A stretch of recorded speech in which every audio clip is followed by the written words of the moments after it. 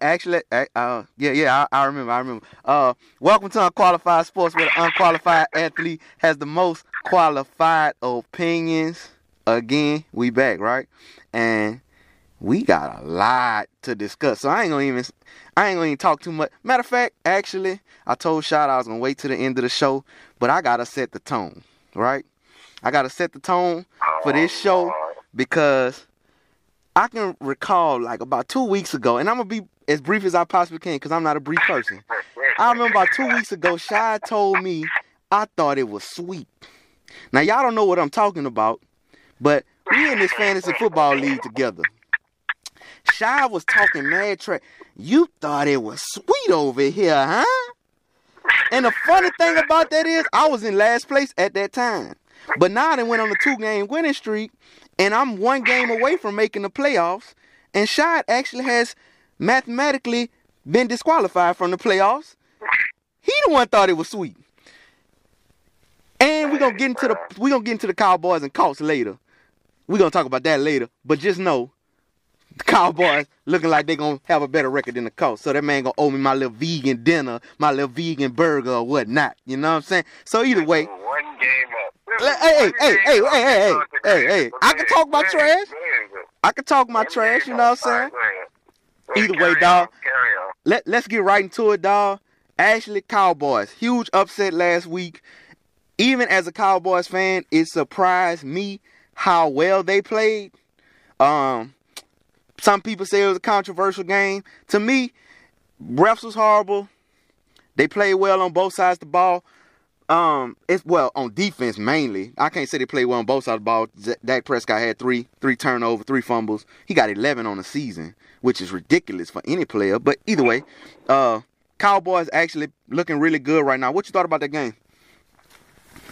Funny game. I think Cowboys set the tone early. Move the ball down the field and foreign stakes on the very first drive. And the defense played well. I mean, you heard a lot about the Cowboys defense coming into this game, and they had a lot to say about the Saints offense and how they felt overlooked. And everybody was giving the Saints offense credit, which was well deserved because of the way they had been playing this season. But, the Cowboys really showed up. And it didn't seem like the Saints wanted that game, man. It was out of rhythm. The Cowboys kept them really confused with a lot of their defensive coverages. And they did the most important thing, which is the key to beating the Saints, is get pressure on Drew Brees. Right. I totally agree. As the famous Mike Tyson line, we all got a plan until we get punched in the mouth. And it seemed like, to me, the game was over after the first series that the Saints had. And I wasn't that confident at that moment, just to be completely honest. But you could kind of see, like, it was like they were flustered. It was almost like, okay, we really wasn't expecting them to come out like this. You know what I'm saying? It was like kind of a shock to everybody, actually.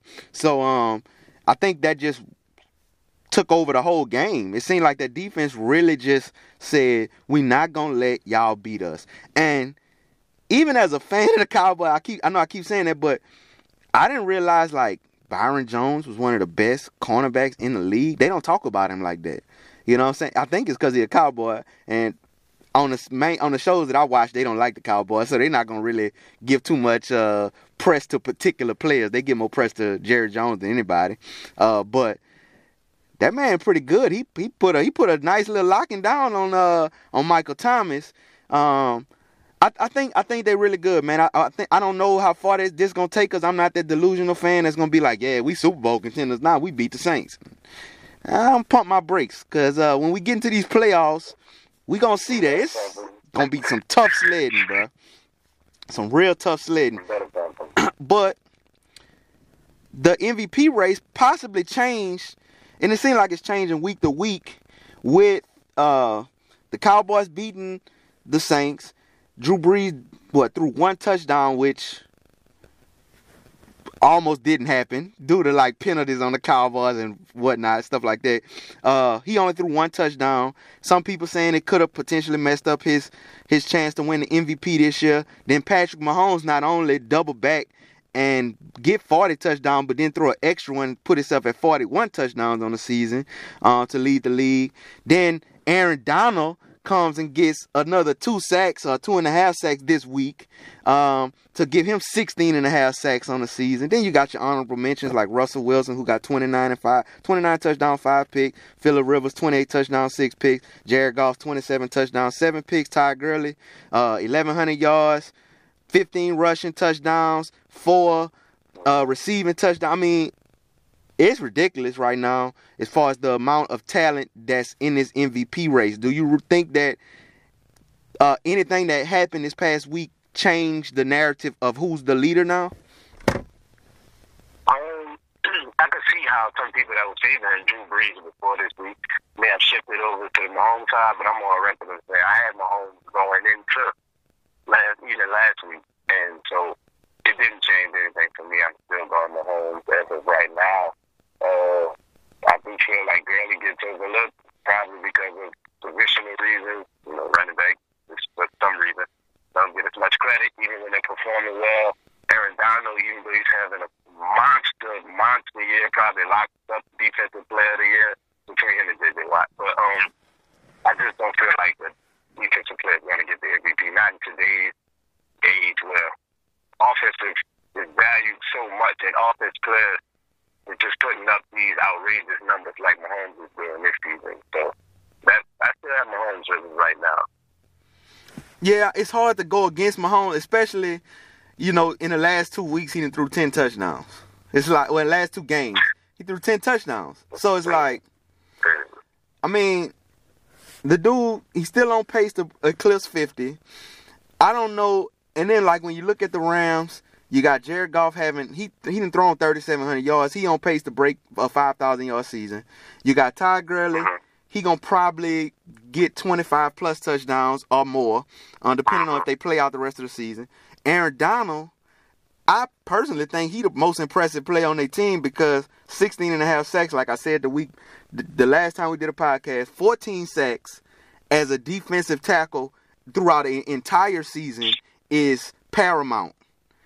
So the more he adds to it, the more it's like, what is really going on? Because this dude is just really destroying, like, how we look at a defensive tackle. He's completely changing the outlook of defensive tackle single-handedly right now. So I don't know who's more impressive in that way.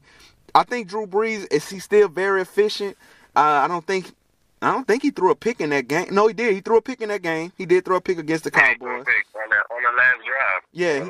Yeah, he threw a pick. So I mean, he's still very efficient. I mean, it's like, okay, well, Drew Brees threw 2-3 picks, something like that. Like, he got almost 30 touchdowns. It's like 70-some%. Like, that's still really hard to compete with, and it's one of them. Phenomenal. Yeah, it's like, you don't know if his efficiency gonna overtop Mahomes. And like we were saying, but in a little pre-meeting, like Russell Wilson, he just keeps getting better. Who's to say Russell Wilson won't finish the season with 40 touchdowns in the next 4 games? You know what I'm saying? So it's like Russell Wilson gonna make it hard on everybody.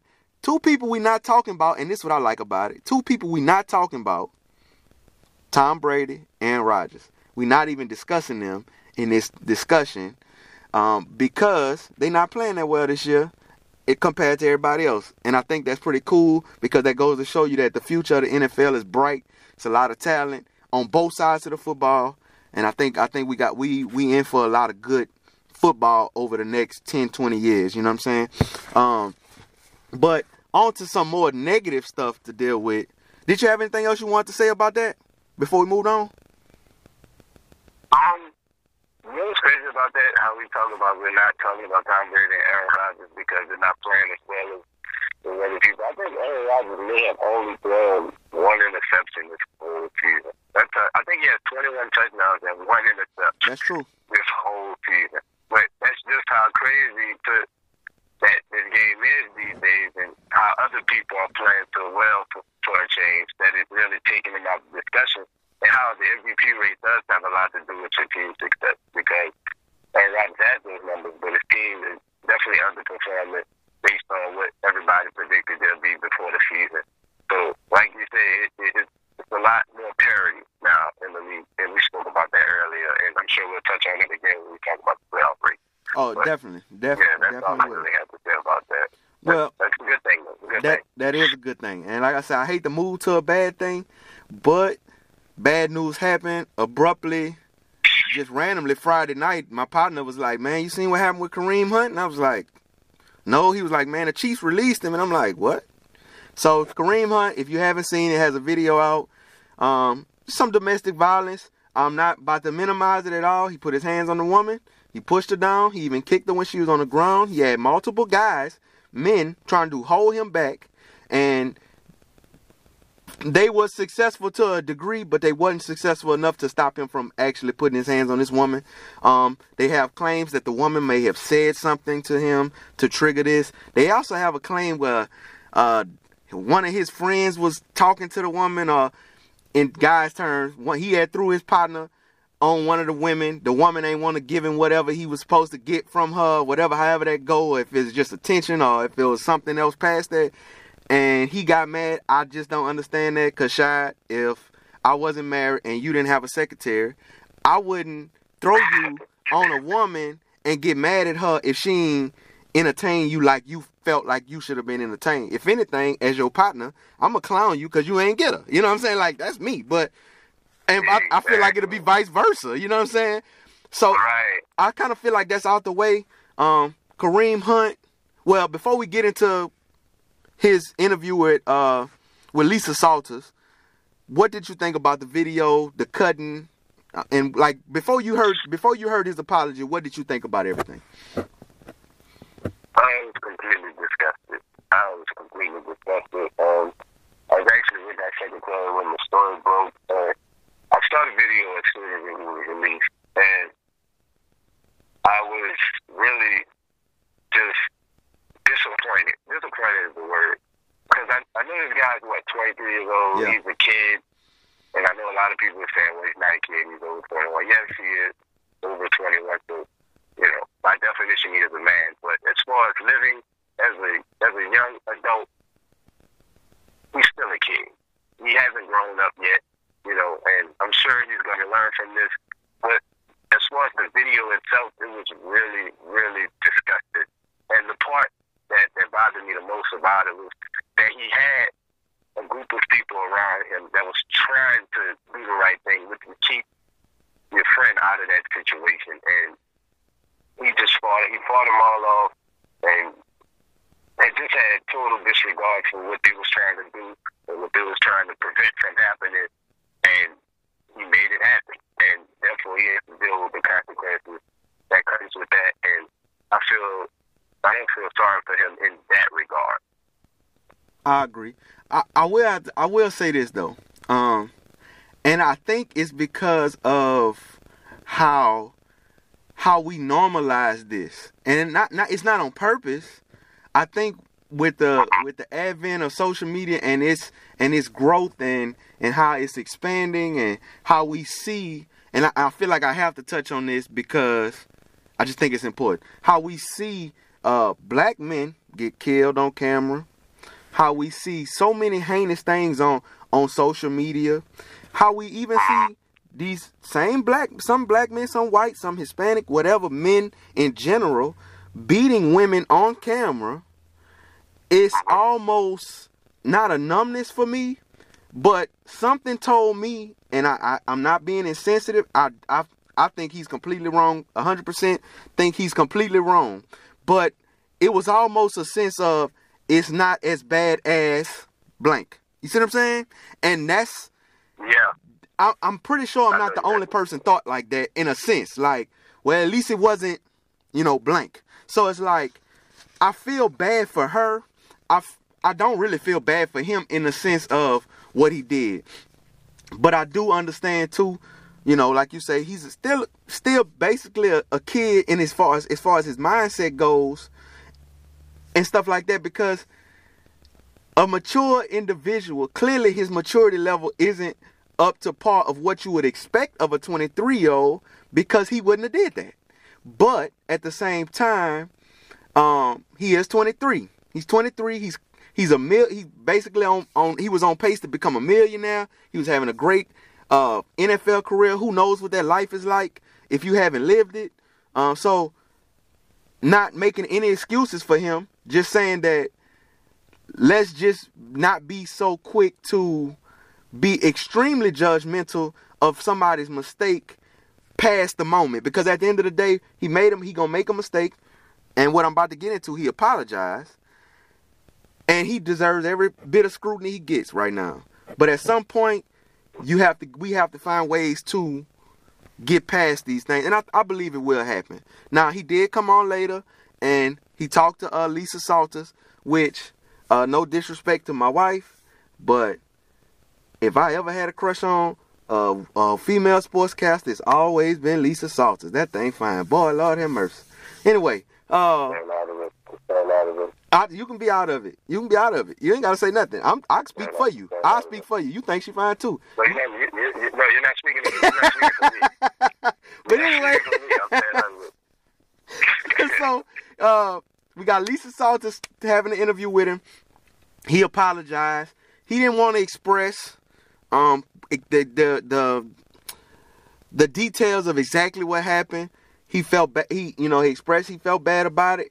Honestly, if anything showcased outside of that video that he was still a kid at heart, was the way he had this interview.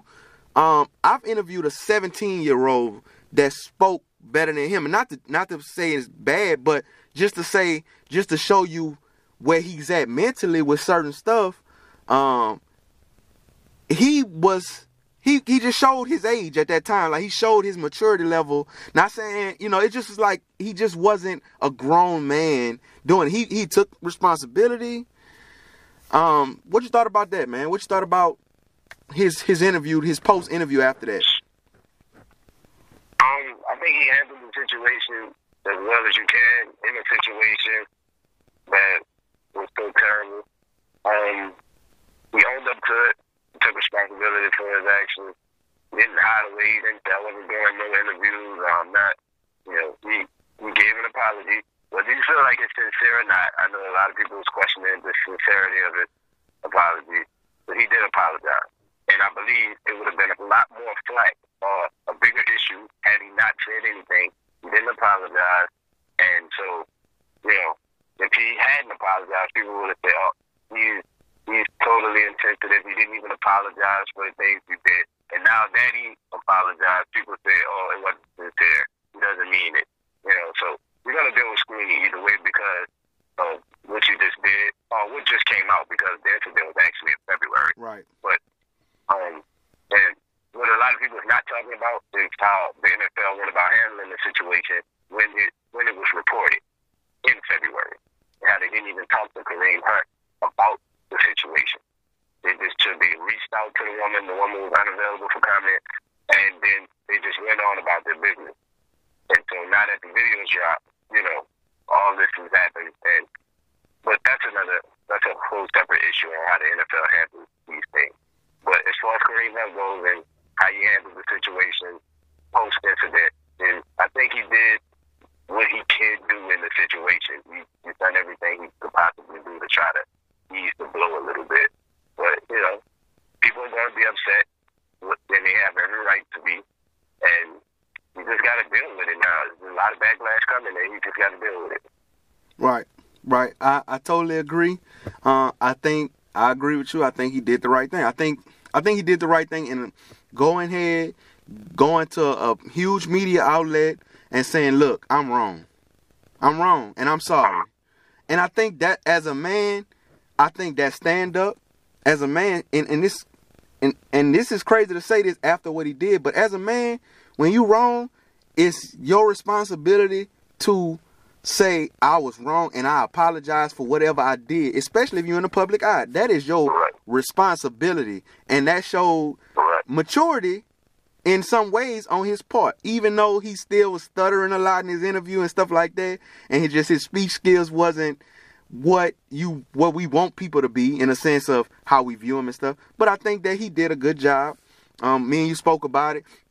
I won't say the person, but a particular woman sportscaster said something about him, and she she goes to me personally, she goes to the extreme with things, and I just don't think it's fair in a sense of you're damned if you do, you're damned if you don't. You kind of spotlighted that. Like, if he wouldn't have said nothing, it'd have been bad. It would have been this. Now that he said something, it's like, oh, nah, we need all the details. We need to know exactly what happened. And one of the other sports commentators who I always refer to, Max Kellerman, he said, which gives away who I'm talking about, but he said, that's going to sound like he's just making excuses. Well, this is why I did that because of this. Look, it's not even important why he did it. We seen the result of whatever happened that made that happen. So we don't need to know what happened in order for him to put his hands on this woman. We just need to know if you are remorseful and if you are truly being a man about it and accepting whatever comes to you. He apologized to the Chiefs for lying to them, and I mean, I think after a year or so, I don't think this is as bad as the Ray Rice situation, so I think he will get a job. I think some people got to watch how they being so extra judgmental on this young man as if he can't make this mistake. Even Jerry Jones, out of everybody, oh my God. Jerry Jones even came out and said something like, we have zero tolerance for domestic abuse. Stop it. I ain't going to get into that. I'm just putting an example out there how ridiculous some of these comments are about this guy. So with that being said, I'm going to move forward, dog, because I can go a whole nother 10 minutes on that. Yeah, me too. Mike McCarthy, actually, some more bad news. Some people it's bad news. Packers fans made it good news. Mike McCarthy got fired. Now, this is the second time this ever happened where a coach has gotten fired during the regular season. What do you think about them firing him right now in the season and in general? Like, what do you think about it? I'm not mad at them for the fire. What I do feel like was very disrespectful in Mike McCarthy is firing him in the middle of the season. I think he's done enough for that franchise to at least deserve the right to finish the season out. He's a Super Bowl winning coach. This man has bought a Super Bowl to your franchise. And you have the audacity to fire him mid-season. That should be a testament and a sign to all the future coaches that's going to be lining up at the door to get that job, is how they would handle you.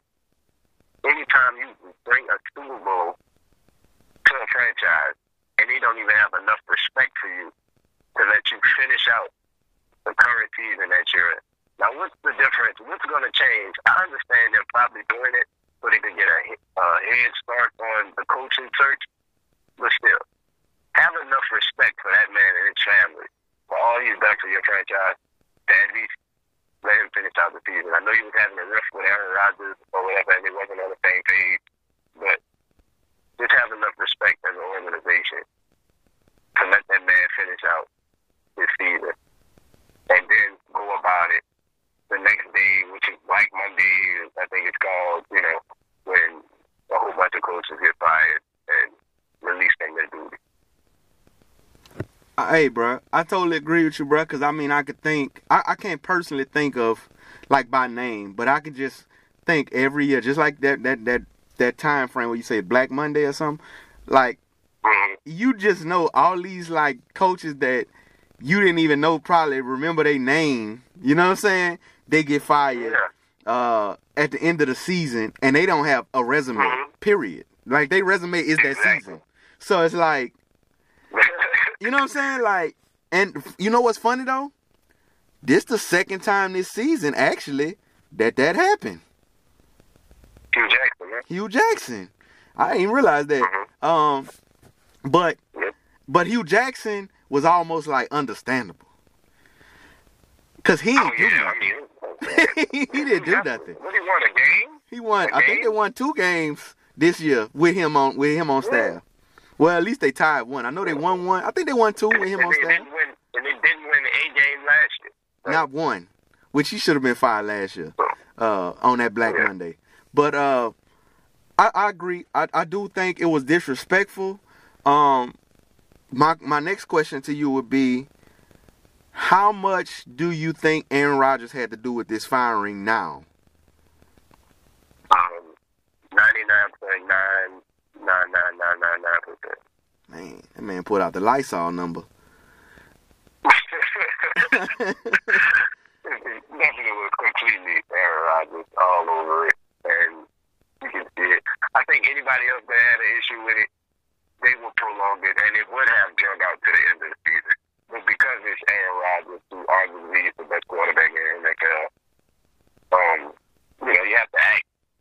You have to act right as soon as possible. You can't wait around to please your franchise guy. So that is why. I mean, it's 13 weeks into the season. You got 4 more games to play. I think if you could put up with somebody for 3 months, you could put up with them for another month. That's just me. I do think Aaron Rodgers have something to do with it. I don't think. I personally think it's more on management. In a sense, I mean, I know management fires him, but I think it's more on management personally because management have this kind of like they even was disrespectful to Aaron Rodgers last year. They was like, you just worry about playing football. Don't worry about the decisions we make. Remember when they fired his quarterback coach? And they was like, he went up there to talk to him about it, and he was like, you just worry about football. So I don't know how much influence he have on management, because they have like a group of people that own the team. It's like almost like shareholders or something. So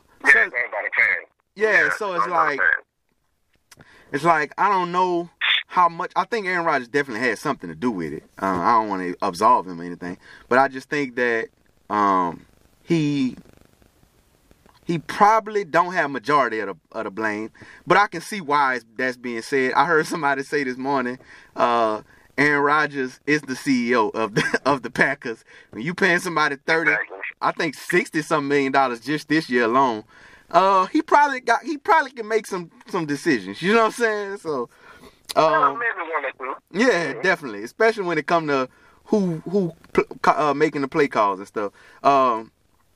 Potential coaching candidates.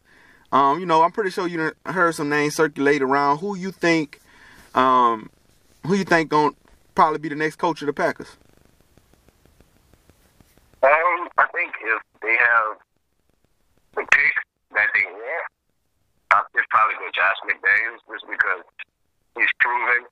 I mean, he has NFL experience, and although his last run as a head coach with the Broncos wasn't really that successful, I think he's proving that he can at least turn the offense into a top-notch offense, which he has done with Tom Brady year after year after year.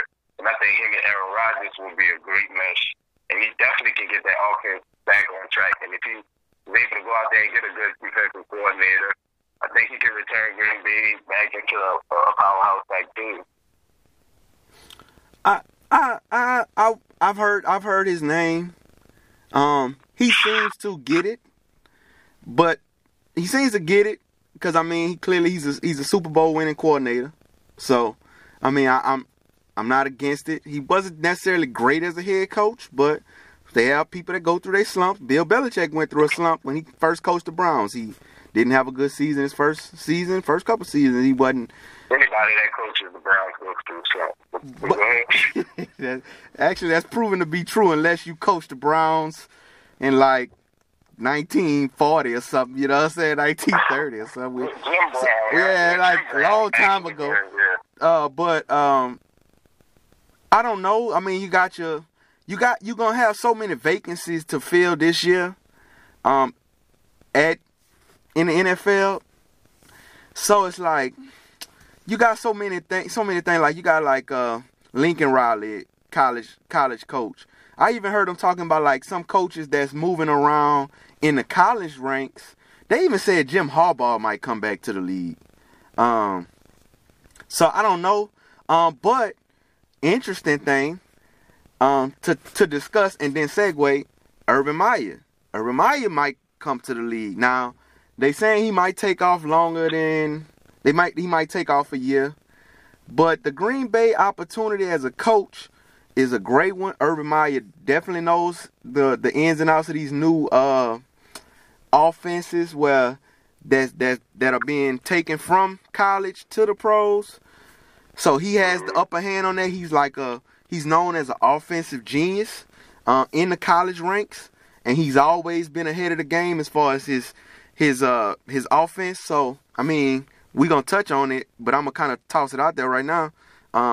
He just coached a quarterback that has 4,500 yards, 47 touchdowns, passing, 51 total, and 8 interceptions. That's pretty efficient in any level of football. So, I mean, he's coached. I think he could be up there, but the reason I bring him up, clearly, he just announced that he's going to retire after the Rose Bowl. What do you think about his retirement? They saying this might be health related. Do you think he said that this is his last time coaching? Do you believe that? I clearly don't, because I just said something different. So what do you think? I don't think this is his last time coaching. I do think it was necessary for him to step away from the Ohio State situation because that was a real messy situation. I won't get into detail on that. But I think he has a future in the NFL, and he probably won't be rushing to take a job initially because of all the controversy that's going on with him. But I can definitely see after a couple of years, him deciding that it's time for him to, take another job because, like I said, all the man has done is win everywhere he went. Although it's from college, but winning is winning. Right. When you're at that type of level. The man even won at Utah. He took Utah to and Bowling Green. BCS Bowl game, correct. At Utah, I believe he had Alex Smith that year. Yeah. And then, on to Florida where he won 2 national championships. Then to Ohio State where he won a national championship. I mean, the man's resume speaks for itself. He's definitely a surefire Hall of Famer. He's been coach of the year. I don't think he has anything to prove at the college level anymore, So that next challenge for him as far as coaching career is in the NFL, and I think after a couple of years pass and the whole situation blow over, I think he'll be back in the mix. I definitely see him back in the NFL, coaching somebody. I agree, bro. And honestly, I know we discussed this before, and I just thought about this, and I'm kind of going back to the NFL a little bit, because I did say the Packers look like Jason Garrett gonna keep his job for another year, unfortunately. So once Jason Garrett get fired next year, then we can go ahead and get Urban Meyer. I think that'd be a good coach for us. I don't see that. Try to have a bright side, bro. Just try to have a bright side. I see a little optimistic now. Yeah, I'm trying to have a bright side, bro. But I think it's interesting that he retired. He didn't pull this type of stunt before, but just not to minimize what he actually is going through, sickness wise and his health wise, is they say he have a cyst on his brain, and so I think that's serious enough for him to be like, okay, I need to chill. They say he might have to have some type of surgery. Some cysts are dangerous, some aren't. His has bothered him, and it's on his brain. And that's a very unique spot. So hopefully he's okay. I hope if he does, if that gets taken care of and that doesn't hinder him coaching again, I hope he does actually still coach, because I think football needs Urban Meyer coaching when you got coaches like Nick Saban who just seem to be unbeatable at times. Well, and that's actually a good segue because college football playoffs is set. Bama number 1, Clemson number 2, Notre Dame number 3, Oklahoma number 4. You got Bama against Oklahoma, Clemson versus Notre Dame. And I think you have is it Ohio State and Georgia is 5 and 6? I'm not 100% sure on that. Do you think that they got it right? Listen, until they expanded a little bit, you're never going to get it right. Because I remember when it was just the 2 teams before the playoffs started, and number 3 and number 4 was complaining about being left out, and then they went to the 14 playoffs. Now it's 5 and 6 being left out. And guess what? If you go to an 8-game playoff, it'll be 9 and 2 complaining about being left out. So what I've learned with that is to just whatever they decide on, that's just what it is. It's never going to be, right or wrong to everybody. We're never going to get a unanimous decision with this. It's going to always be somebody feeling like they're left out. And maybe I'm so passionate about it now because my team sucks. And maybe if my team was the one that was left out this year, then I would be hooping, hollering, complaining, whatever. But like I said, my team sucks. So who is your team? Yeah, we got it right. We're USC fans. Oh yeah, okay. Oh yeah, are you still salty about that whole LSU? Can we move on with the show? Okay, I just was asking. No, I wasn't sure if you were one of them fans. I appreciate it. Okay, got you. I personally think, I kind of agree with, your Paul Feinbaums of the world, and I guess it's because I'm Southern, and I just think SEC is the NFL of college football. So I feel like it should just be 4 SEC teams basically every year. Maybe one extra team outside of SEC, Clemson or somebody who you might think can compete. But I do think Georgia, I don't think that Georgia being left out is unfair. I do think they a top 4 team, but I don't think they should be in the playoff in a sense because they lost to LSU. And if they wouldn't have lost to LSU, I think they deserve to be in the playoffs because it would have been 2 undefeated teams in the SEC championship, and whoever won that game, one of them is the number 1 seed, the other one possibly number 3 seed, 4 seed, something like that. Cool, but I mean, you kind of gotta just be fair. I feel like you gotta be fair, and I think Oklahoma, they only lost 1 game. They avenged the game that they lost. Notre Dame, I never have any belief in Notre Dame. Period. That's just me. They don't even have a conference. They don't win a conference championship. Nothing. So they have a conference. That's funny. Notre Dame is like their own entity, and they do what they want. And it's like, since they have this great history, because when they were showing Urban Meyer retiring, they were showing his win percentage compared to some other great people that had these win percentage, and it was like these guys from the late 1800, early 1900, basically right when football started, right? And they were dominant with Notre Dame, right? They were dominant or whatever, 90-some% win, they went seasons undefeated, right? And it's I understand why Notre Dame got this name, but me personally, I just don't believe in Notre Dame. So I personally think, and I'm just going to go straight into my predictions from here. So I'm going to do my 2 and my 3 first. I think Clemson going to destroy Notre Dame just because I don't believe in Notre Dame. I don't even want to know nothing about Notre Dame. And I know they got a good team, but I don't want to know nothing about them. I think they're going to lose. and I actually think the Oklahoma and Bama game, clearly I think Bama going to win, but I think Oklahoma going to put up 50 on them. I think they're going to put up 50, but I think Bama just going to put up 70. No way. I mean, we seen a game that almost made it to 150 points this year. Don't forget, we did almost see that. But I just think Bama going to blow them out, but I think Oklahoma going to put on an offensive performance, and this is really going to be this right here. Nobody's saying this. This right here is Lincoln Riley's interview to be an NFL coach. This is it. This is interview. What will your offense do against an NFL-style defense? So, but I think Bama wins it all. I mean, I've been saying it all year. Bama gonna win it all. I still want to watch the games though. Yeah, I agree. I mean, I agree with those 2 winners. I do think the Clemson and Notre Dame game is going to be closer than what you think, and I think the Alabama game is going to be a little closer than what you think. I do think Oklahoma probably cooked up about 30 though, but I do think Alabama will do enough. Tua should be healthy. As long as Tua is healthy, I got Alabama. If they have to go to Hurts, then I don't know. That game could go either way. But as long as Tua is healthy, I got Alabama clearly. Beating Clemson as well after in the finals. So, I mean, we're just saying Alabama for the sports starting college football season. So it's not really surprising to see things unfold this way.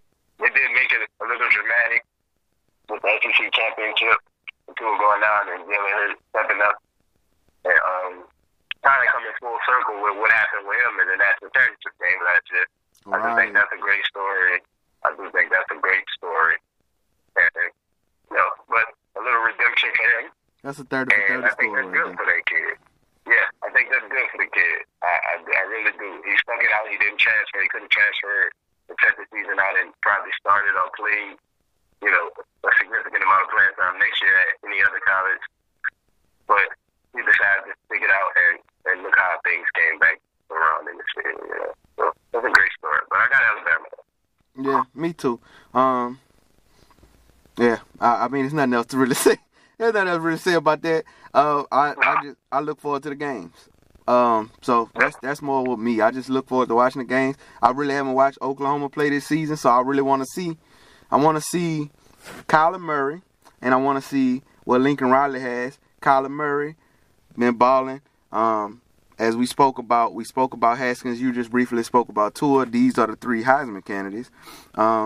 Just to spit off their stats, just so people see how close of a race this actually is, because a casual fan think Tua just won it, personally. As a casual fan, I was like, oh, Tua got it, man. Only threw 1 pick. He threw this many touchdowns, and man, balling, blah, blah, blah. He played for Alabama, number 1 team. You just generally casual sports fan, boom. But I tried to do some research, We not necessarily the best at research, because that's why we unqualified. But I did some research today, and Haskins, 40, like I said earlier, 47 touchdowns, 8 picks, 4,580 yards, and he have 4 rushing touchdowns. So he got 51 touchdowns total. Kyler Murray, 40 passing TDs, 7 interceptions, 4,053 yards, and 11 rushing touchdowns, which gives him the grand total of 51 total touchdowns. And he also has 900 yards rushing as a quarterback. And then Tua, who has 37 touchdowns passing, 4 interceptions. He's thrown 3,300 yards, 3,353 yards, and he has a total of 42 touchdowns. So he has 4 rushing touchdowns as well. Now, in my mind, like I said before, he was clear-cut favorite. But after reading these stats, I don't know. I didn't watch enough of Haskins and Murray to know who is actually the better player. So, looking at the stats, looking at whatever your viewpoint is, what you think about this? What you think about the Heisman race? I gotta get my nerd bag for this one. When you see great stats like that, you gotta go beyond the stats to kind of get a feel for who you really feel like has the best season. Mm-hmm. So I'm gonna edge before I get into it. I'm gonna edge Tua just because of strength of schedule in a competition that Tua's played against. Okay. He's played. SEC is the toughest conference. We all know this.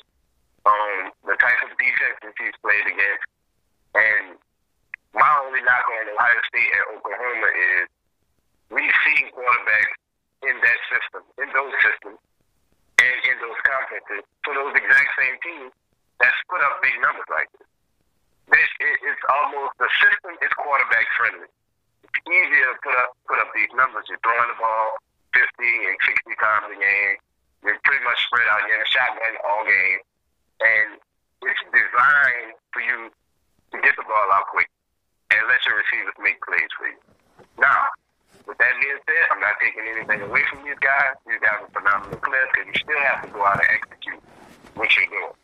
But Tua, think about when's the last time you've seen an Alabama quarterback in the Alabama system, which is a run-heavy system, put up the type of numbers that Tua had. You haven't. That's true. Simple as that. Like, you haven't. So, there must be something special about this kid to go out there and put up those type of numbers in a run-first offense. Alabama has, for as long as we know them, has been a run-heavy team, run-first team, has multiple Heisman running backs. And, what Tua's doing in that system, playing against that level of competition, is still amazing. So, I ask Tua. Now, my only counter argument, it's not really a counter argument. I guess in my mind, I just have to. I can't just because even though I kind of want to just go with what you say, not because it's you saying it's because it's so much truth.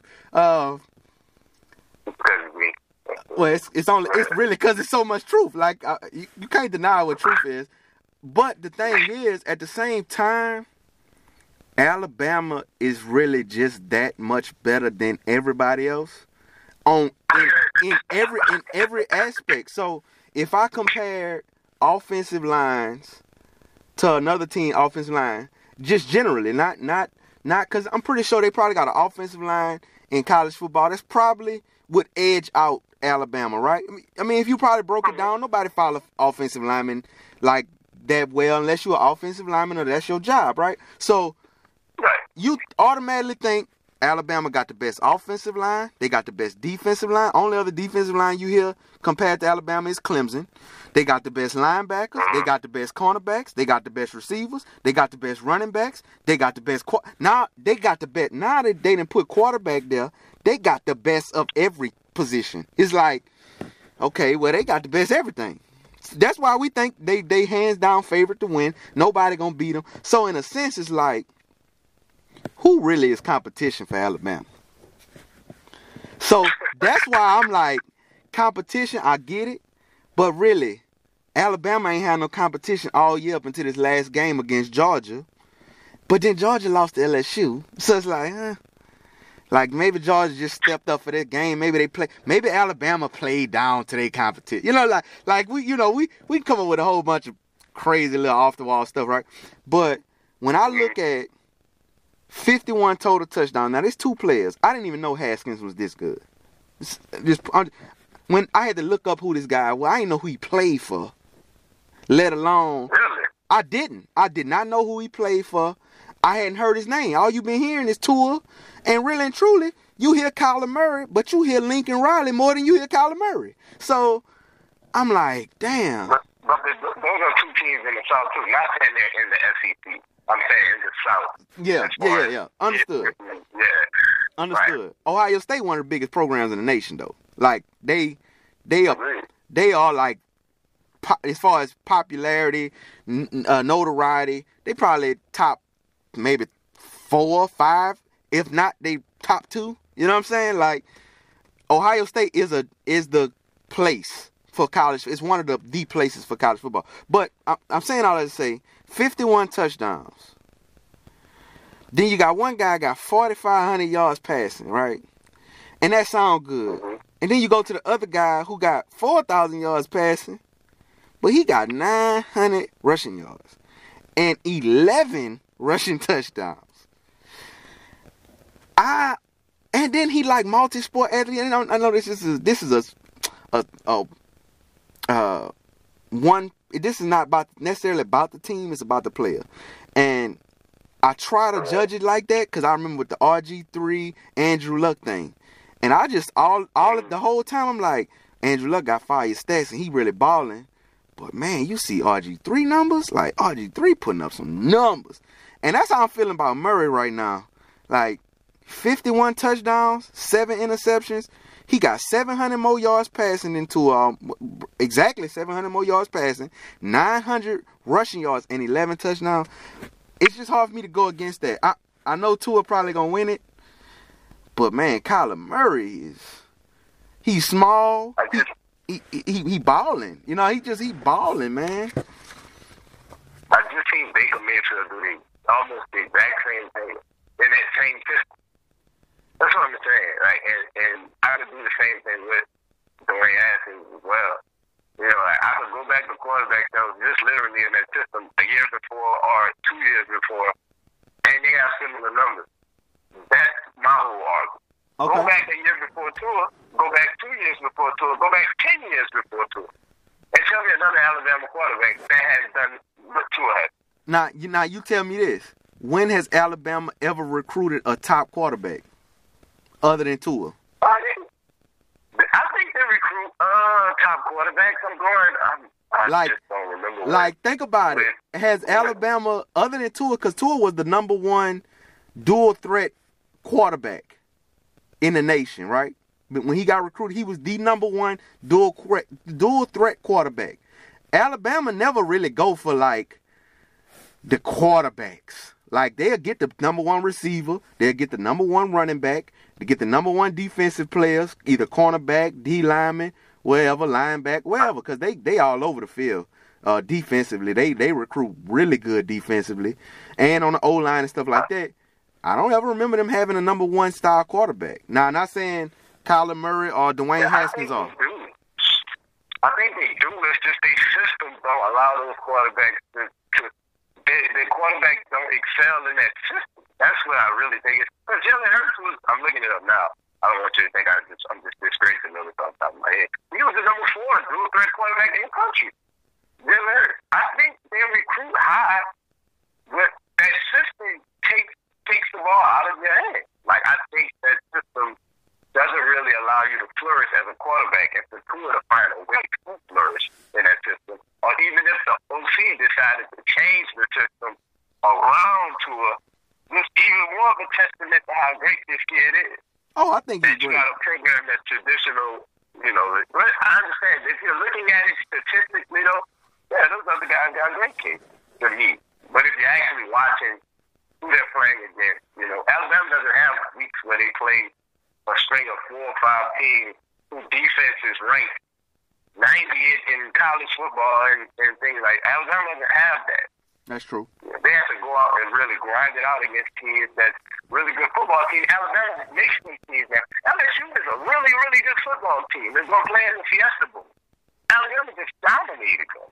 That's why it looks like, it's not competition. Right. Because like you said earlier, Alabama's just makes the team look like that because they're so much better than everybody else. And but like I said, man, it's tomato. That can go either way. Like that's the Heisman race is gonna be close, especially with the way Tua played in that SEC championship. We didn't play well, and then he got injured, and Hurts came through today. But right. I think it's an interesting race, though. So who you got? What do you predict? I don't want to go. I just feel like going against Tua is like being like I just feel like I'm gonna be wrong if I say somebody outside of Tua. But I honestly don't. Yeah, it's like it's like. But I really think Kyler Murray. I think with the I feel like when you put up them type of numbers, it's just like because I felt like the same thing. I felt like when Andrew Luck, Stanford played a tougher schedule than Baylor, but man, this man RG3 that's the one thing that popped in my mind when I think it's like statistically because both of them had great years. But he just edged him out. He just edged him out a little bit with the numbers. He was just more efficient. He threw for more yards. He ran for more yards. He had more rushing touchdowns. And it was like, okay, well, that's clear. And then that's 9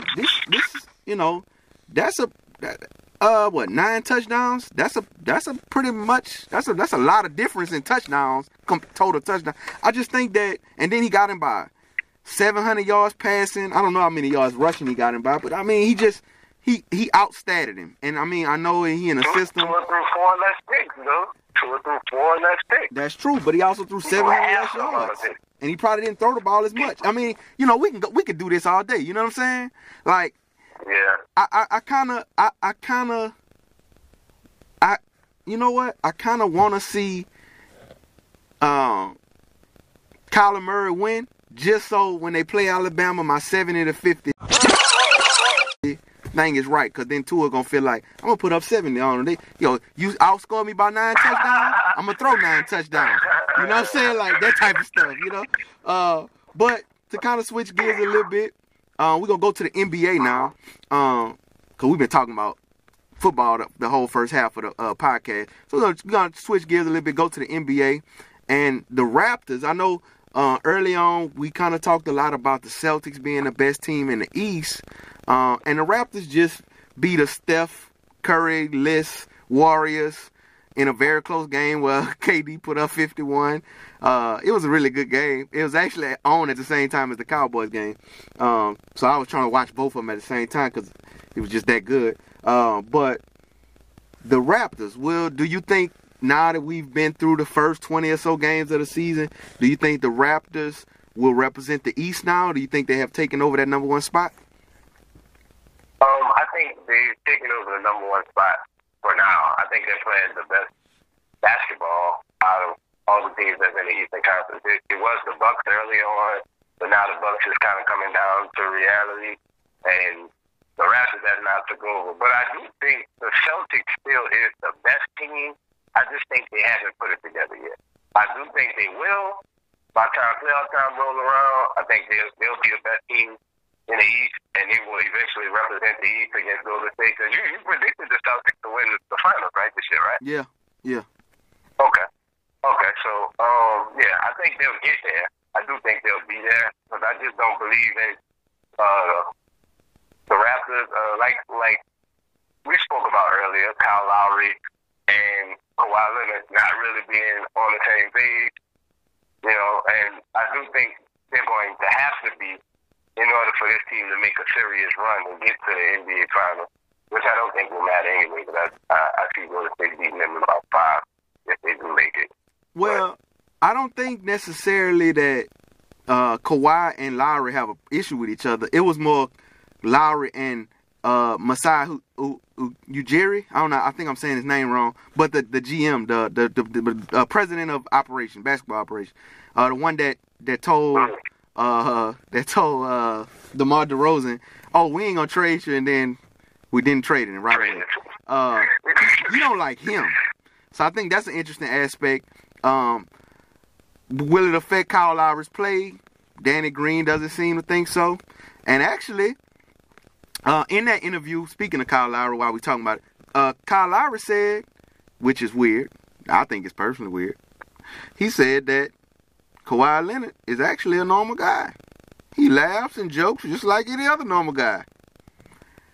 One, I don't know if I want to hear him laugh all the time, because I feel like after a while that's going to get annoying. Number two, what he said other than pass, pick left, cut. Like, what he saying? What's the conversation? I'm just trying to figure out, other than basketball terms throughout the game, what he talk about? Anyway, that's neither here nor there. Kawhi, I think that, honestly, when I did watch him the other night, I think they match up well against the Warriors. Like Pascal Siakam, I think he's a unique aspect. He's kind of like an X-Factor player for their team. He's not going to stir the cup, but he could disrupt some things on the other side. He's lengthy. He's streaky at times. He can defend. He can actually score. And I think he can. I think that's another body to throw at like a Durant. And really, even I don't think you throw nobody at Steph. I don't know who you throw at Steph. But you throw the kitchen sink. That's what you throw at. I think I heard. Well, I'm gonna get into that. I ain't gonna get into that right now. But I don't know if I don't think they're gonna. I still don't think they're gonna beat the Celtics. I think coaching play a way bigger role in the playoffs than it does in the regular season. And this coach, we done seen teams just like when Atlanta had 4 All-Stars, number 1 team in the East, and got swept. Nah, don't get me wrong. Kawhi Leonard is a whole nother animal compared to anybody that was on that team. But I agree.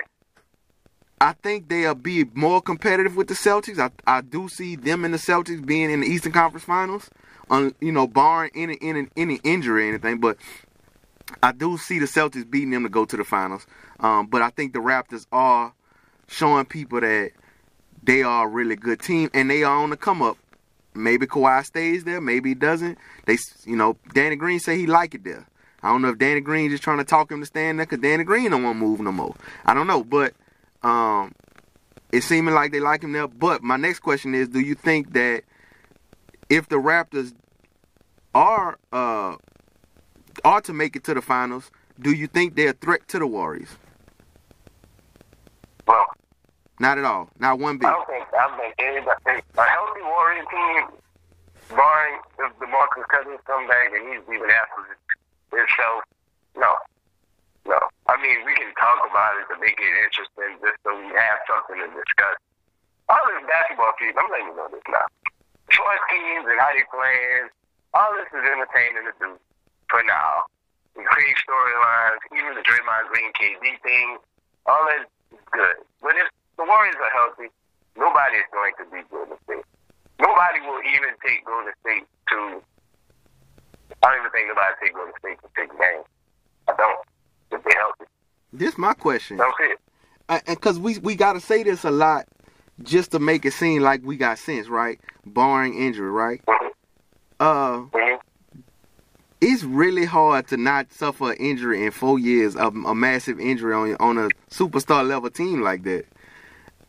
Do you think that time will finally happen to them? Because, like, every other team that had championship potential suffered major injury at some point in the season to cause them not to win a championship. Golden State, like, the only team that don't suffer, like, big injuries to their players to where they have to miss in the finals or the conference, really like the conference. Like, they don't have those type of injuries. Do you think this will be a season where it's more likely for that to happen? No, because they're aware of that. And if you notice, they don't overplay the guys long, big minutes. They're really good at resting guys. They know, like Steph Curry was in the last playoff. Yeah, at the beginning, yeah, I remember. Yeah, so like that, if you're going to get, if they're going to suffer a major injury, I think, well, if as long as it's not something freak accident. Yeah. But I don't wish none of that on any of those players, actually. Yeah. But as far as like wear and tear injuries, no, I don't think so because they're really good at that. If you notice that Spurs team, when Spurs was dominant, they didn't suffer major injuries because Popovich was real great at managing guys' minutes and knowing when to rest guys because injuries typically come due to fatigue. Fatigue is what leads to these types of injuries.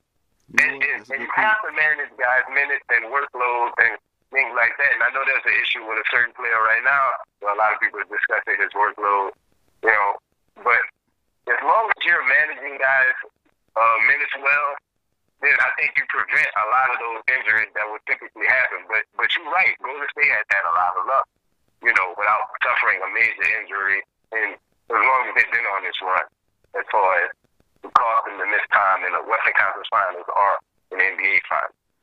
And also to piggyback on what you said, I think it's a testament to the style of play that they have. Because they're not physical. Mm-hmm. And I think physicality causes injuries as well. And since they are this great finesse team in a sense of, they're especially on the offensive side of the ball, they so great at that and shooting a three, I think actually that helps prevent injury. Because when you shoot a three, it's not a lot of contact. You have a jump. When you jump, 9 times out of 10, you're going to land right. You're not gonna land bad or gonna fall unless you get fouled, and it's not gonna be the same foul you'll get when you're going for a layup in a clutch moment. You know what I'm saying? Like, it's different. So I think that I don't think people think about it like that, and maybe some people do, maybe some people don't, but I think that's actually one of the reasons too why they don't get injured that much. Steph Curry get an ankle here and there, little stuff like that. They're not getting really injured, and then too, like I think people pay attention to this particular player that you're talking about, LeBron James. I don't know why you avoided his name just now, but LeBron James, he have this excellent way of not being injured. Knock on this basket in his closet. So he has this excellent way of doing that, and it's because of how he conditions himself, how he preps himself, how he makes sure he stretches before and after games. Even Ray Allen had to say, if I had to do something different, one thing that I would have taken from LeBron James that he did, even right after games, he stretched. He made sure he took care of his body immediately after the game, and this, that, and other, and that's why he's in such good condition, stuff like that. And I think people pay attention to that type of stuff, and they like, okay, if I want to keep playing, it's obviously possible. LeBron is doing it, so even though he's a freak of nature, that don't mean I can't take any of what he does and add it to what I'm doing. So I think there's a lot of things add to that. But to stick with the Warriors, KD, everybody kind of speculating about his next destination. So I'm gonna let you speak on it first. Go ahead. What you think? Where you think he gonna go? You think he gonna stay in Golden State still, or you think he gonna move, or what you think? KD keeps throwing curveballs at ain't gonna lie.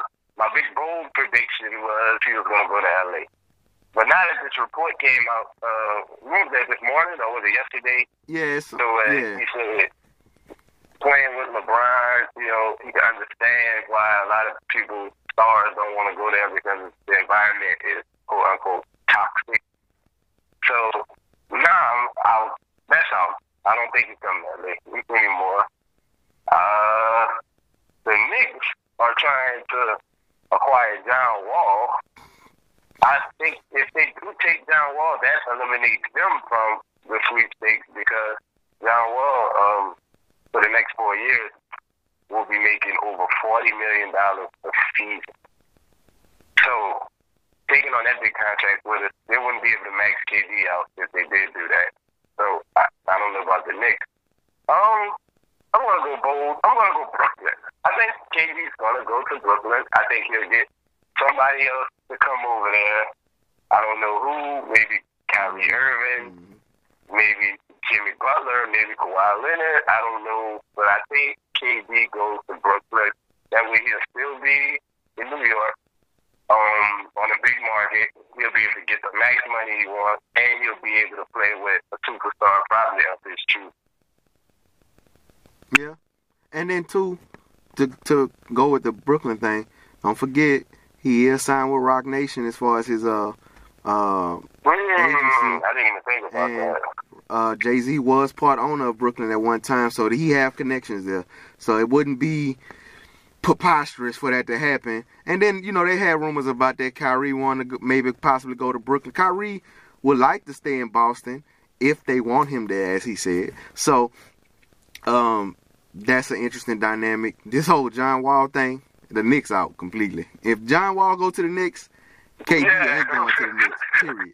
KD just said it's toxic to play with LeBron. You don't think it's toxic to play with John? Nobody on the team with John Wall like him, seems like. Nobody. So I could, at least the people that played with LeBron speak highly of him. Bradley Beal like, man, y'all see this shit I've been going through for the last 7 years? like Bradley Beal sound like he in a horrible marriage. That's what Bradley Beal sound like. He's ready to get divorced. Can't wait to sign these damn papers. Bradley Beal should be Bradley Ideal. Hence the group. Oh no, was it Profile? No, it was Profile thing made that. He want the house, the cars, the keys, and the dog. He want it all. He just don't want to be with John Wall. That's all it is. So I don't see that happening. I don't know. And honestly, before you said that John Wall thing, I was like, he going to the Knicks. And like, nah, I don't know. But I kind of think the Brooklyn thing could happen. As far as the toxic thing playing with LeBron, I didn't want them to play together anyway. Like, after KD pulled a move to go to the Warriors, I feel like he's always supposed to go against LeBron after that. Like, after that, he can't never partner up with LeBron, and it seemed right. Because he just going to be like, man, that's just unfair. Or, it's, you know, like, he's supposed to go up against them. They supposed to go against each other. I don't know where he's going to go. It's hard for me to even speculate right now because, shit, I don't know, bro. I just don't know. This is a tough thing. People are taking so many options away, like, with the things they're doing. He might just end up staying in goddamn Golden State. Like, you know what I'm saying? But what if it's a show of hand? Like, what if it's like the sleight of hand trick? Like, haha, it's real toxic to play with LeBron. Haha, I'm a Laker. Like, what if he did that? Like you know, hey, like bruh, smoke and mirrors type thing. Like, hey, man, you might be right. Like, you might be right.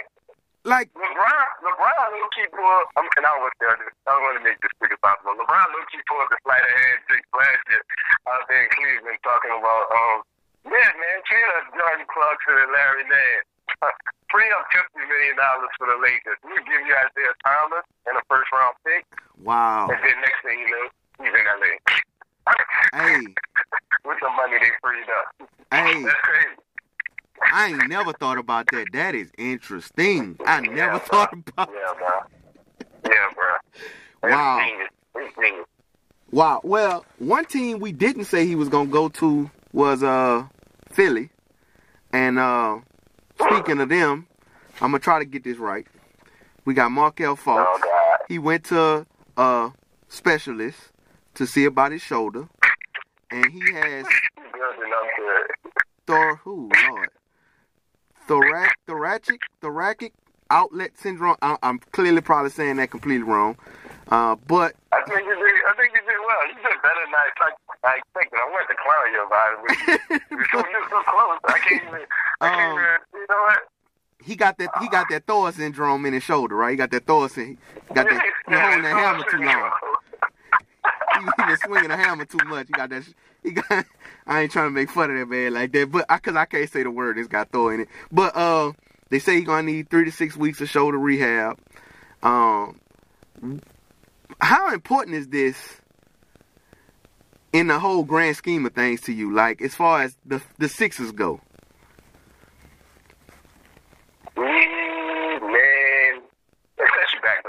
Man, it sets you back a little bit. Because look at it, they acquired Jimmy Butler, but you gave away Covington, and you gave away Fowler, and you gave away Bayless, which is a guard that could come off the bench, and you gave away a draft pick. So now, if this Jimmy Butler thing doesn't work out this year, Jimmy leaves you guys for free agency, then what? Now what are you stuck with? You know what I'm saying? You really have to start the process basically all over again. No pun intended. But you really have to start it all over again because you're left with Ben Simmons and you're left with Embiid. You're left with basically a superstar and a person that's still developing and can potentially become a superstar but still has a lot of holes in his game that he needs to patch up before that thing happens. So, I don't know, man. I don't know. Markelle Fultz was supposed to be that guy. That guy that finally put you over the hump. And plus Jimmy Butler, vision ready. You guys should be going or contending to go to the NBA Finals. That's what he was supposed to be with Markelle Fultz. Right. Which should have been Jason Tatum, but that's a whole nother element to that process. Don't do that, because we could Lonzo over Tatum too, and I'm still, just trying to eat that thing. I understand. But Lonzo's better than Fultz, though. Lonzo's better than Fultz.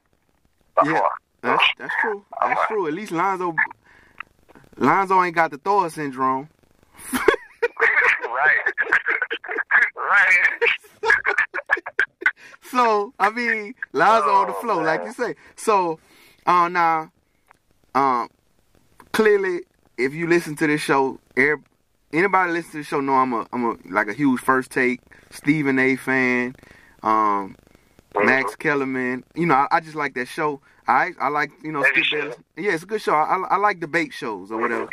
But Stephen A. has a lot of connections with Philadelphia, and he worked 20 plus years there, covered from Temple University up to Eagles, 76ers, all these different sports teams and stuff like that.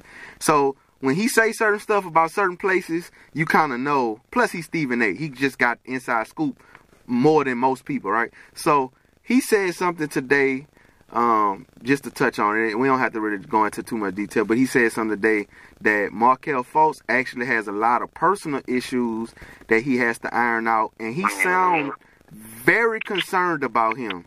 So I want to say, I don't know exactly what Markelle Fultz going through. I don't want to assume anything, but the concern in Stephen A. voice made me believe that it's something very serious that he's going through, and whatever it is he's going through on a personal level, I hope he overcomes that, and I hope everything works out for him, because at the end of the day, I would hate for this man to have his career ended due to whatever he got going on. So hopefully, I do wish the best for him.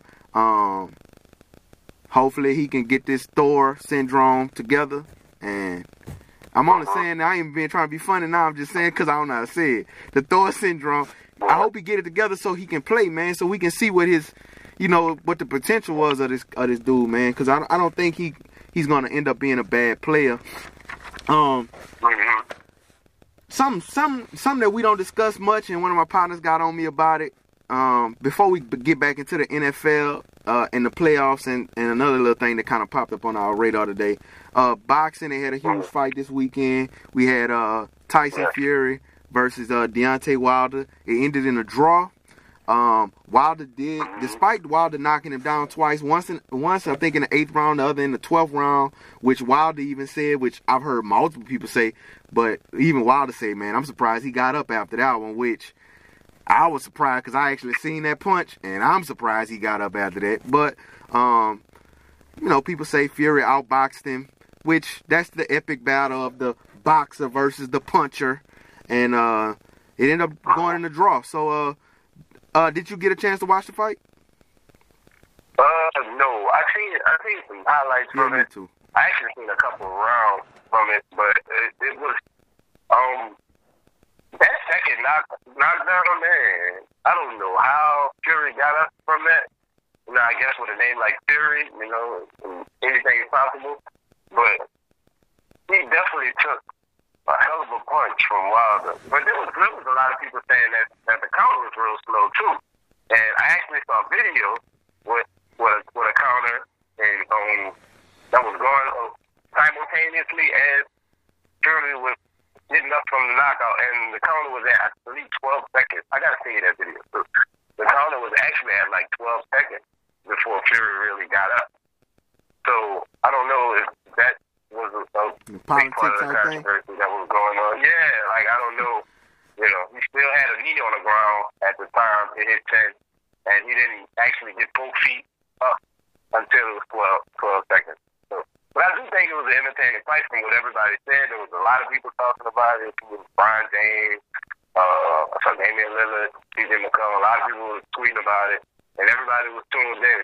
And it seems like a hell of a fight, and it's setting up for, another Fury and Wilder fight, of course, which boxing loves to do. Right, and then you got like Anthony Joshua, who's like the #1 heavyweight person, and Wilder trying to get his belt and stuff like that. So I think it is creating a good buzz. Then Fury kind of battle tested. I didn't know that about the count thing, but Fury is kind of battle tested. I mean, he went from boxing to having this severe drug and alcohol addiction, gaining a lot of weight, shaking back to actually fight. After going through all that, I mean, he's battle tested just through life. So, yeah. So that punch was basically everything he had went through in a punch, but just in the ring, and he shook back from the punch just like he shook back in his life. I think that's a kind of crazy little irony like to that. 30, 30 for 30, yeah. 30 for 30. Yeah, so go get paid off that. Go get paid off that, man. But I think I'm glad it is something that we discuss. I'm glad it's something that other people discuss. I know we kind of talked about this in the pre-thing too, with Lomachenko versus Pedreza, I think is how you pronounce his name. It's actually going to be on ESPN. Now, Lomachenko is he's fought in different weight classes, more of a lightweight, featherweight, that type of class. But he's one of the top boxers in the world right now. And he's actually going to be fighting on ESPN. So I just kind of wanted to put that out there. One of my partners, he always told me that Mayweather's scared of Lomachenko, and he'll never fight him. He's Ukrainian. I actually saw some highlight. Well, not highlight. They actually ESPN aired one of his old fights, and he was punishing the little dude so bad. The dude just quit. Said his wrist was hurting.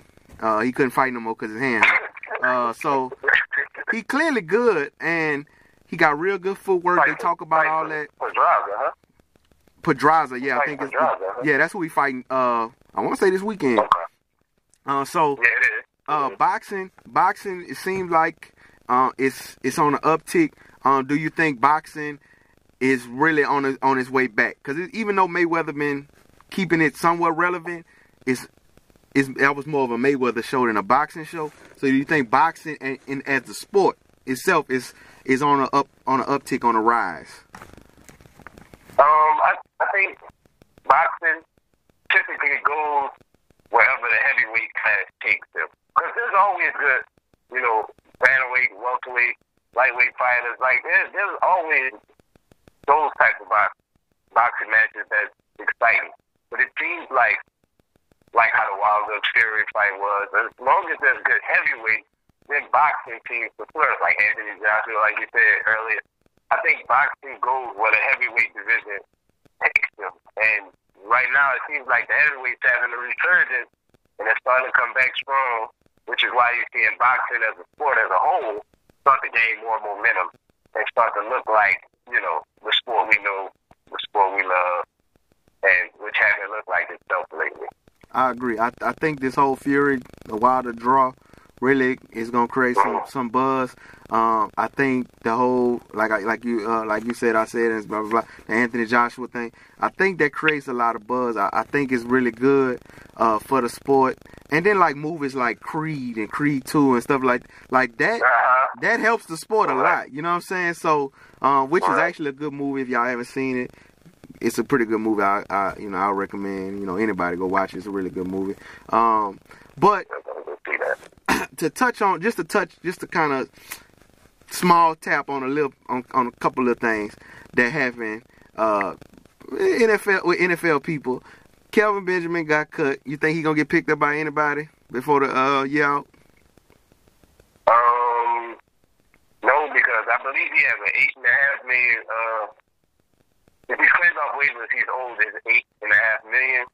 I do believe if he doesn't get claimed off of waivers, they're able to negotiate another contract with him that could place him somewhere around the minimum. I don't think anybody wants Kelvin Benjamin for that type of money. Unless you're a budding team that feels like you're right there on the Super Bowl contending or playoff contending team, and you feel like a guy like that gets you over the hump, but I don't think so. Just to say it, because they've been having issues, don't be surprised if the Saints pick him up. Just don't be surprised. Saints reached out to everybody. Dez Bryant, Brandon Marshall. I wouldn't be surprised if they signed Kelvin Benjamin too. I wouldn't be surprised if the Saints pick him up. This story, speaking of Saints, this story right here is, and we ain't got to talk too much about it, but I just think it's... Oh, God. Oh, my God. I just thought about where you're going. Brandon Bronner is facing 8 years for attempted murder, robbery, and kidnapping. Now, supposedly he went back into his old lady, I guess ex-old lady now, into her house, threatened to kill her. She tried to leave. He held her in the house. Held. Brandon Bronner. Anyway, and he stole a $20,000 Rolex. We're never gonna get sponsored. I'm speaking on Brandon Bronner as a football player and as a criminal. I'm not getting a sponsor as a company and as a business.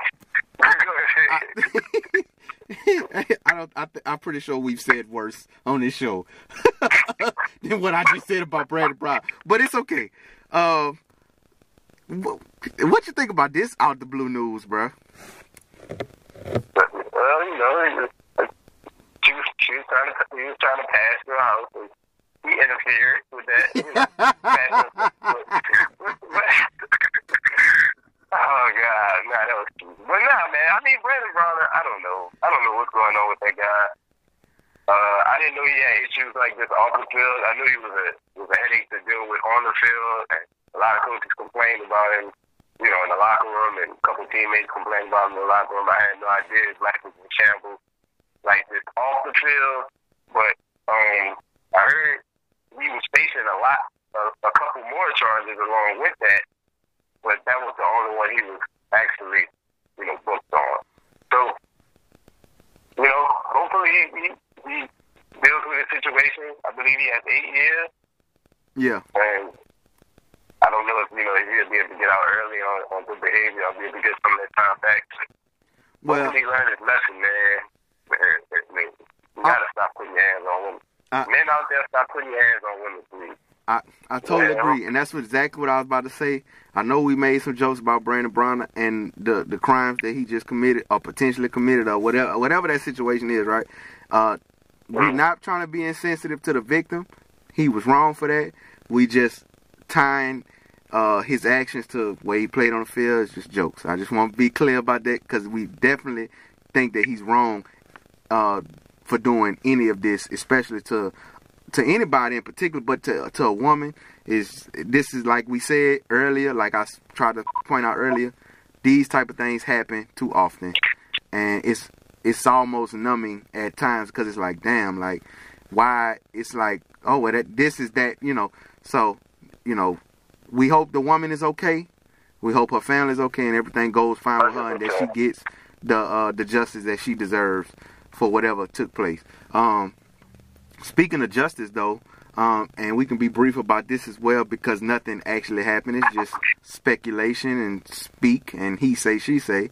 The Redskins said that they were willing to take on, interested or potentially going to take on working out Kaepernick or signing Kaepernick. I personally think it's damage control because of the Reuben Foster thing. That's me. I think it's like, oh, we made a mistake with Reuben Foster, so let's say we would have signed Kaepernick since we lost both our quarterbacks. That's what I think. What you think about it? If they really wanted to do damage control, they should have signed him. I mean, that Redskins team is not going anywhere anyway. They could have signed him and had him for, what, four games remaining on the schedule? 3 or 4? 4. And could have just played out those 3 or 4 games and been looked at in a whole different light. If they was really trying to reshape their image after claiming Reuben Foster off waivers. But, you know, of course, they went with the famous, we thought about it, we talked it over, but we decided not to. Like, about 5 other teams that came out and said they've done. Fake news, in my opinion. I agree. I didn't even bother to click the article. I saw the headline and didn't even bother to read it. You don't even get a red off of me. Nah. Like I said, I think it's damage control. I think it's just, like you say, a publicity thing. Let's try to look better. My thing is, though, let's just be honest. Donald Trump, the president, you talking about a team that's in Washington, D.C., and Donald Trump clearly doesn't like anything that Colin Kaepernick has done, right? You mean to tell me, if you really want to make that type of statement, you sign Kaepernick in Washington, D.C. as your starting quarterback. You really making a statement. You're not gonna make this. Donald Trump not gonna allow you to make that. What's the owner name? Daniel Snyder or something like that. I'm pretty sure he cool with Donald Trump. I'm pretty sure he probably up there with him. You know, they probably partners. He ain't signing no Kaepernick. So, like, I agree with you. Fake news, bro. And really, they actually in the hunt for the playoffs. So if they'd have won 3 of their last 4 games, they probably could have made like a wild card or something. But to get into the playoffs, because there's clearly not too much to talk about with that. NFL playoffs, AFC, NFC. I'm going to just shoot off the names real quick of the 6 teams that's in it on both sides. And I'm going to shoot off who's in the hunt as well. So AFC, you got, in this in order, Chiefs, Patriots, Texans, Steelers, Chargers, Ravens. As far as in the hunt in the AFC, you got the Broncos, the Dolphins, the Colts, the Titans, the Bengals. So before I get into the NFC, what you think about the AFC? You think it's going to remain the same? You think any changes going to happen? Anybody that's in the hunt going to make a wild card? What you think? How you think it's going to play out in the AFC? AFC West, I got the Chiefs, and AFC East, I got New England. AFC South, I got the Texans. AFC North, Pittsburgh. That's not divisional winners. That's not going to change. Those are locked. My 2 wildcard spots, I'm probably going to edge. Well, of course, I'm going to edge Indianapolis. I mean, what are we kidding ourselves? We're going to go with the coach for one of those wildcard spots. And the other wildcard spot, I think Baltimore has a 1-game lead right now, but I just don't trust them because I'm not sold on Lamar Jackson yet. And they got the Chiefs this week. And they got the Chiefs this week, so they'll be back even with everybody else. I'm going to go Denver. Man. This was just playing some real good football down the stretch. I think they're really starting to find their footing. I don't trust their quarterback either, but with this lazy guy at running back, man, he's the real deal. He has been playing phenomenal football. I don't know if anybody noticed it, but he has the 3rd highest yards per carry average in the last 40 years. I think only behind, maybe Barry Sanders 1 year and somebody else. Alvin Kamara scored actually for what he did his rookie year, but yeah, he's been playing phenomenal. I think if they lean on him and that defense continues to play well, Von Miller and Bradley Chubb is actually only a couple sacks off the single season rookie record. I think he's 4 sacks behind it. They have winning formula. Run the football, play great defense, and that's what works. That's what works in the NFL, especially in December. Some cold weather games outside, sloppy field, rain, whatever conditions. Running the ball and defense travel. I agree. I agree with that last point you made. I don't know if the Steelers I don't know about the Steelers and the Ravens. I think both of them make the playoffs. I just don't know who in the division. Even though I think the Ravens gonna lose this week, you never know. Like just like we thought the Cowboys were gonna lose last week. Like their defense is solid. You know what I'm saying? So not saying that they're gonna beat the Chiefs. I don't see them beating the Chiefs, but I ain't see the Cowboys beating the Saints either. So I don't put nothing past anybody really, especially at the end of the year when there's playoff implications on the line. Crazy things happen. So I see the Steelers and the Ravens making the playoffs, and I see the Chargers making it. Unfortunately, all these teams in the hunt, they division like you say the Colts. I'm not poo-pooing on the Colts, but y'all play y'all divisional games are rough. Like y'all they rough. Y'all got the Texans Sunday? Yeah. I mean, won 8 games straight, 9 games straight. 9 games straight. The Texans, they on a whole nother level.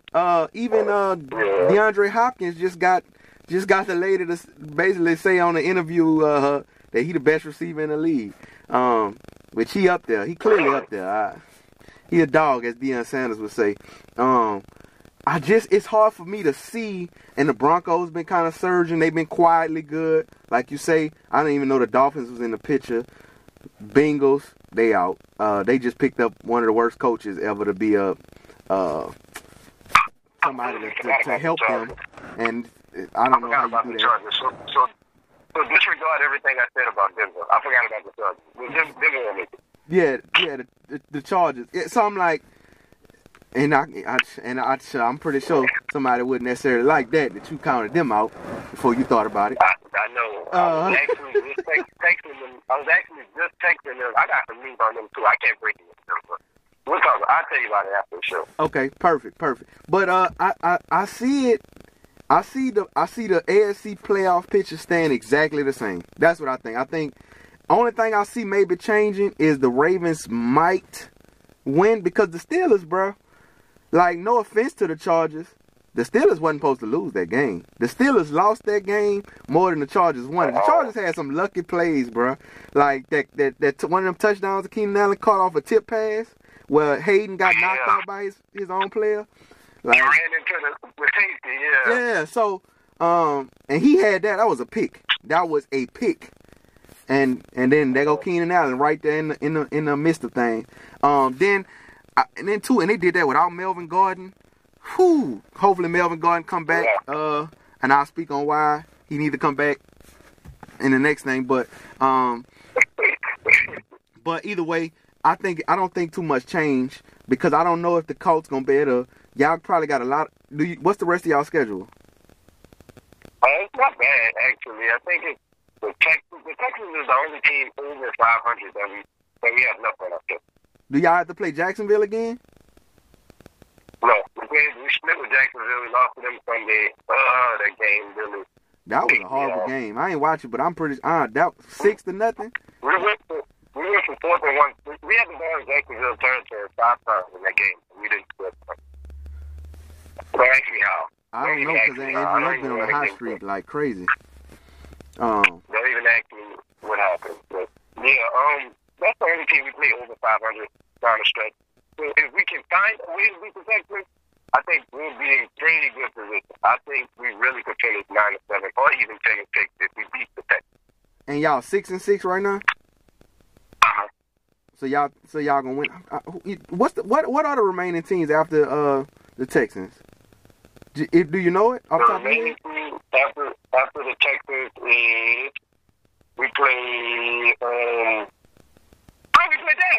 right after Houston. Okay, well that's another L. When we play the Giants, we're gonna beat them. When we play Tennessee, we're gonna beat them. I'm not worried about that.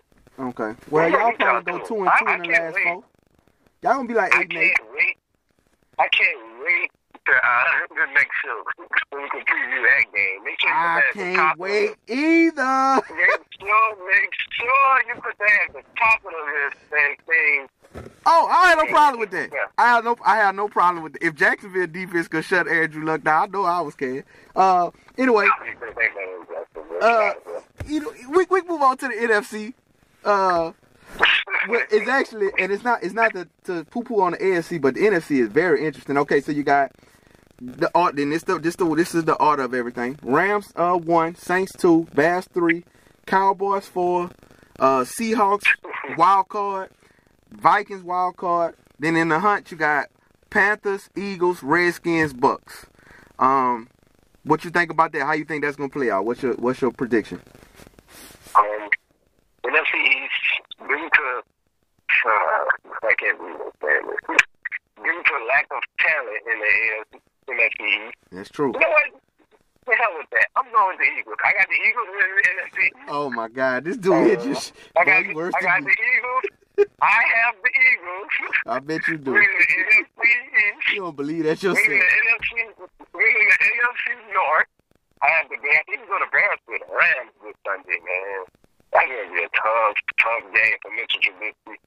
Come back on. Of course, I have the Saints winning the NFC South. And I have the Rams winning the NFC West, of course. I do think the two wild card spots will go to.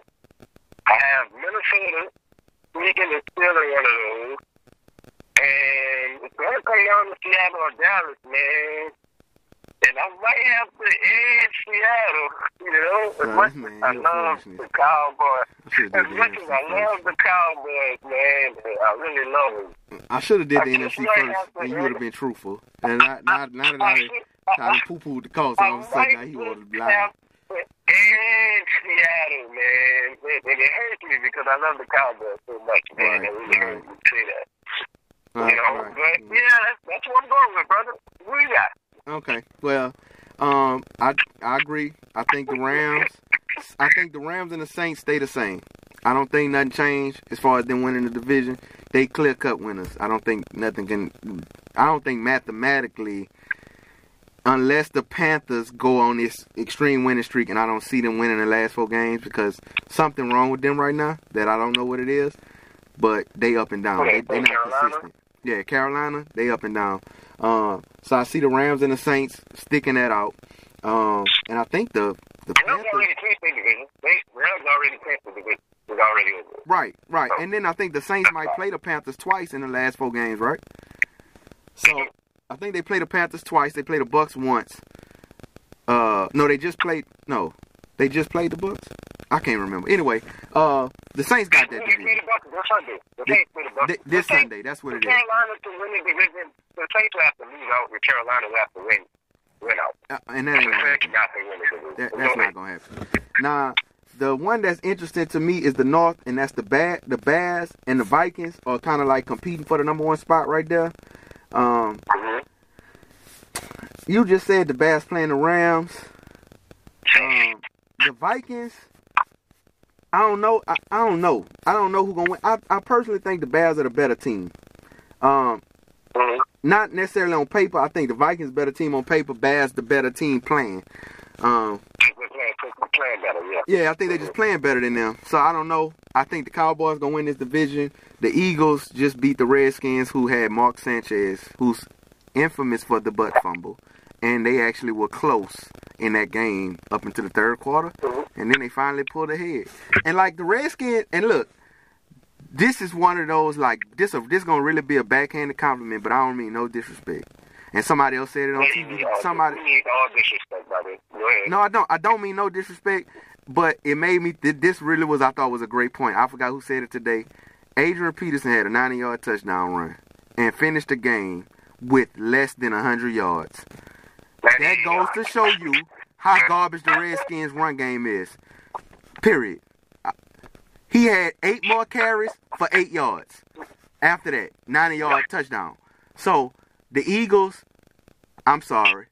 That's just not that's not a testament to the Eagles. That's a testament to me, to the Redskins, because that's just what the Redskins do.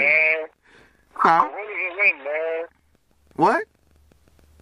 I the win is a win. You take them how you can get them, however they come. Hey, in the NFL. I understand that. So I understand that. But the Eagles got more issues than what it seemed like. They ain't beat nobody in the last couple weeks. And unless the Cowboys coming off this supreme high after beating the Saints and they just lose because they just on like a hangover after the Saints, that's the only way I see the Eagles winning. Huh? Yeah, got this week. We got the Eagles. So y'all play the Eagles this week. Yeah, we play the Eagles this week. I think we win that game, but then you got like the Seahawks. I honestly don't think nobody in the hunt making the playoffs. The Panthers, the Eagles, the Redskins, Bucks. So I think the same thing stay the same. I'm just like, as a Cowboy fan, I don't want to play the Bears or the Seahawks.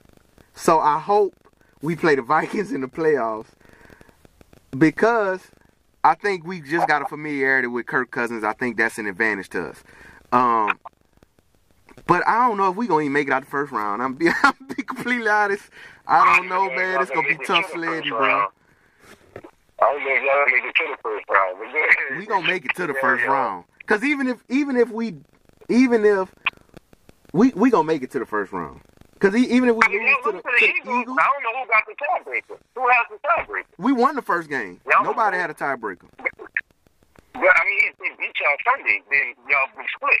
That's what I'm saying. I don't know who y'all have the same record and y'all will be split. So I wouldn't know who has the tiebreaker. Well, it just depends on who win the most games. I don't know what's gonna happen I don't know how they do it if we both got the same amount of wins. Yeah, that's what I meant. Yeah, I don't know how that go. But we won't even have to worry about that, bro, because we gonna win this game and then we gonna win more games because we damn sure gonna beat the Colts the week after that. So.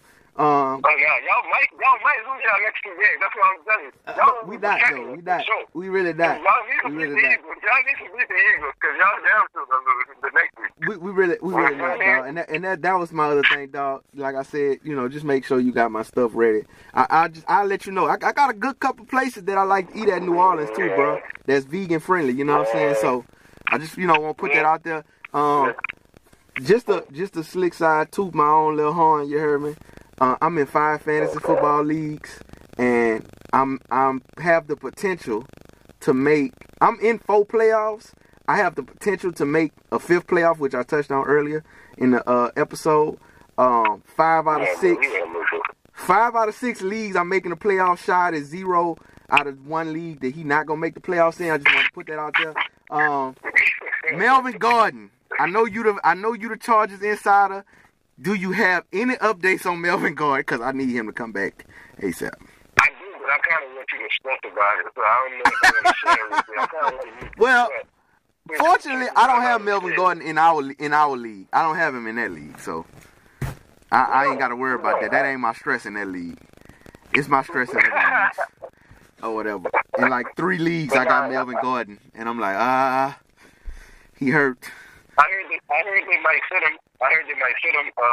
Today and tomorrow, practice, which will walk through Friday. They're gonna test it out and see if he can go. But he got a knee, right? He got a knee injury, correct? Yeah. Okay, well, hopefully he come back, man, because I could use him in these playoffs. A couple of these leagues are money leagues that I got him in, and I really need to go ahead and win this money. And then, too, I need to get Shake back in y'all league. So I got Tyreek this week. Tyreek, if you listening, I'm at your hat, boy. Shy thought I thought it was sweet. Shy thought I thought it was sweet. You heard me?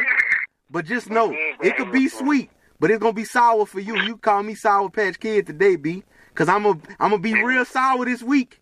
But it's going to end up sweet for me, though. You heard me? Just know that. Just know that. I ain't got no L again. Look, Tyreek, you beat me earlier this year too. You got lucky. I know. Shad, don't talk, bro. You only won 4 games, B. Chill out. Chill out, B. There's an L on your foot. you got 4 games. You got 4 games, B. That you was victorious at. It's a signature confirmation, B. Go time for your L. Go time for your L on your front door, B. But look, man, look. If y'all are fantasy football people, y'all about to get in the playoffs. I know it's waiver wire Wednesday already. If you missed them, If you ain't go get Samuels or that running back Wilson Jr. from the Redskins, I mean not the Redskins, the San Francisco 49ers. I was about to say 76ers.